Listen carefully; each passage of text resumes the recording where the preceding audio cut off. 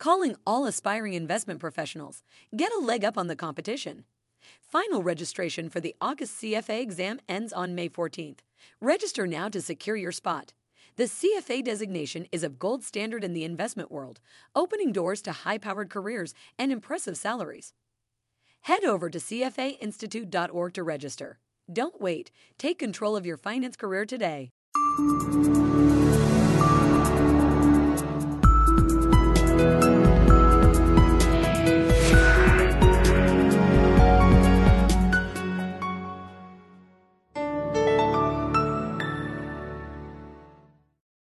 Hello and welcome to this episode of Take 15. I'm Lauren Foster, Content Director at CFA Institute, and joining me today is Thomas Giacchetti. He is Chair of the Securities Practice Group at Stark & Stark and a frequent speaker on the topic of cyber risk in financial services. Welcome, Tom. Thanks for being here. It's great to be here. Thank you. So I think it's fair to say that 2014 was a banner year for cybersecurity in the news. There was Target, JP Morgan, Home Depot. Last month we heard from Anthem, a massive cyber breach. These are all big corporations, and I'm wondering, for financial advisory firms, have they taken the threat seriously? Do they really grasp how severe it actually is?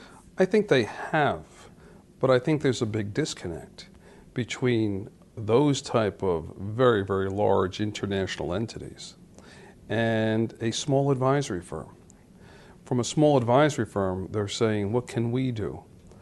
And there's not a lot they can do from a macro level, but there are a lot of things they can do within their own offices and premises and with their employees to control the risk that they have within their ability to do.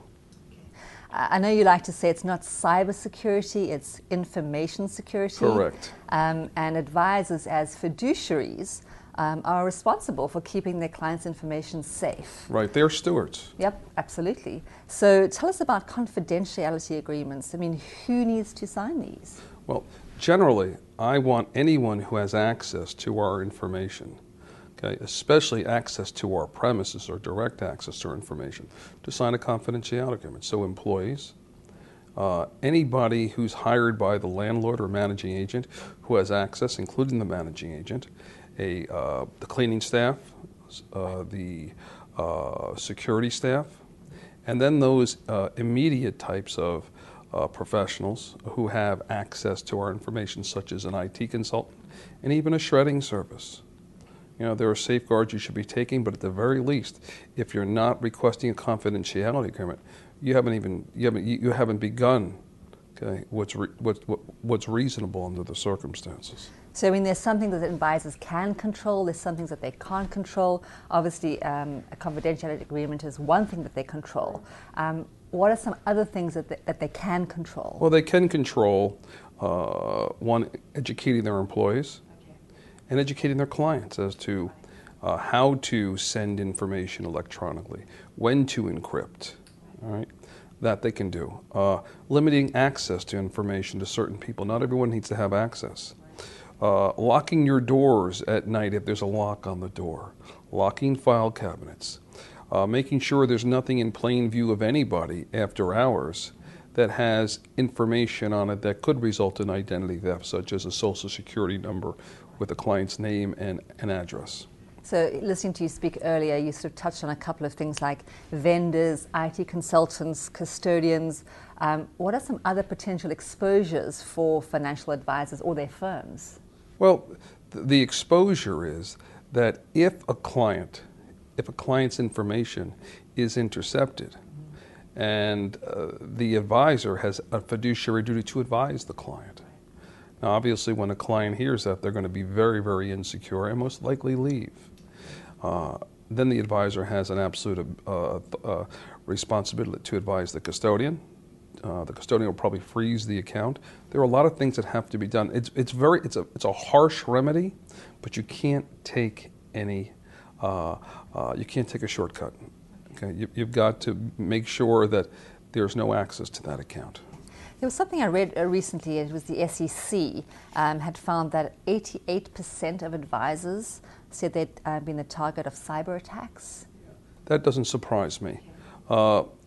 Many advisors, some get it's on a weekly basis, requests for transfer of funds usually electronic. And they have to be very careful because these criminals will intercept a client's email, impersonate the client. You'll believe it's the client. You want to be full service and get things done. And you're transferring monies out, and it's to someone else in a bank in a foreign country. Now, if someone gets a request to do a wire transfer, what is their obligation to check? You know, you have to do. You're a fiduciary, you have a responsibility to do what's reasonable. To me, the first step is to call the client and verbally confirm. But the person who makes that call needs to know that client, so can recognize his or her voice. Because that's a step that's being missed now, where the call is being made, but it's being made by somebody who doesn't recognize the voice. Right. So I think you spend a lot of time helping clients with compliance. Correct. And I guess the SEC has a list of questions to help advisors address specific cyber risks. Right. Are there any particular questions that you think are useful for viewers to know about? Well, I think what some of the things the SEC is asking is, how do you educate your clients and your employees? Okay, does everybody have access, or only those who have a need to have access? Have you obtained cyber insurance in the event there is an issue? And I think that's critical, because you can do everything you can do, within reason. Because remember, these are small firms, most of them. They don't have the resources that a major money center bank's going to have. But to buy that liability protection could be a very vital thing to do in the event of a claim. And do firms need a written cybersecurity policy? And if they do, what has to be in it? They definitely need a policy or a program, something of some sort that addresses the firm's risks based upon who the firm is, their employees, their number of offices, their counterparties. Okay, so there's no one-size-fits-all. And we're always trying to find a one-size-fits-all or a best practice. There really is no such thing. I guess I'm thinking a motivated, skilled, funded hacker will probably always find a way to get in. There's no doubt.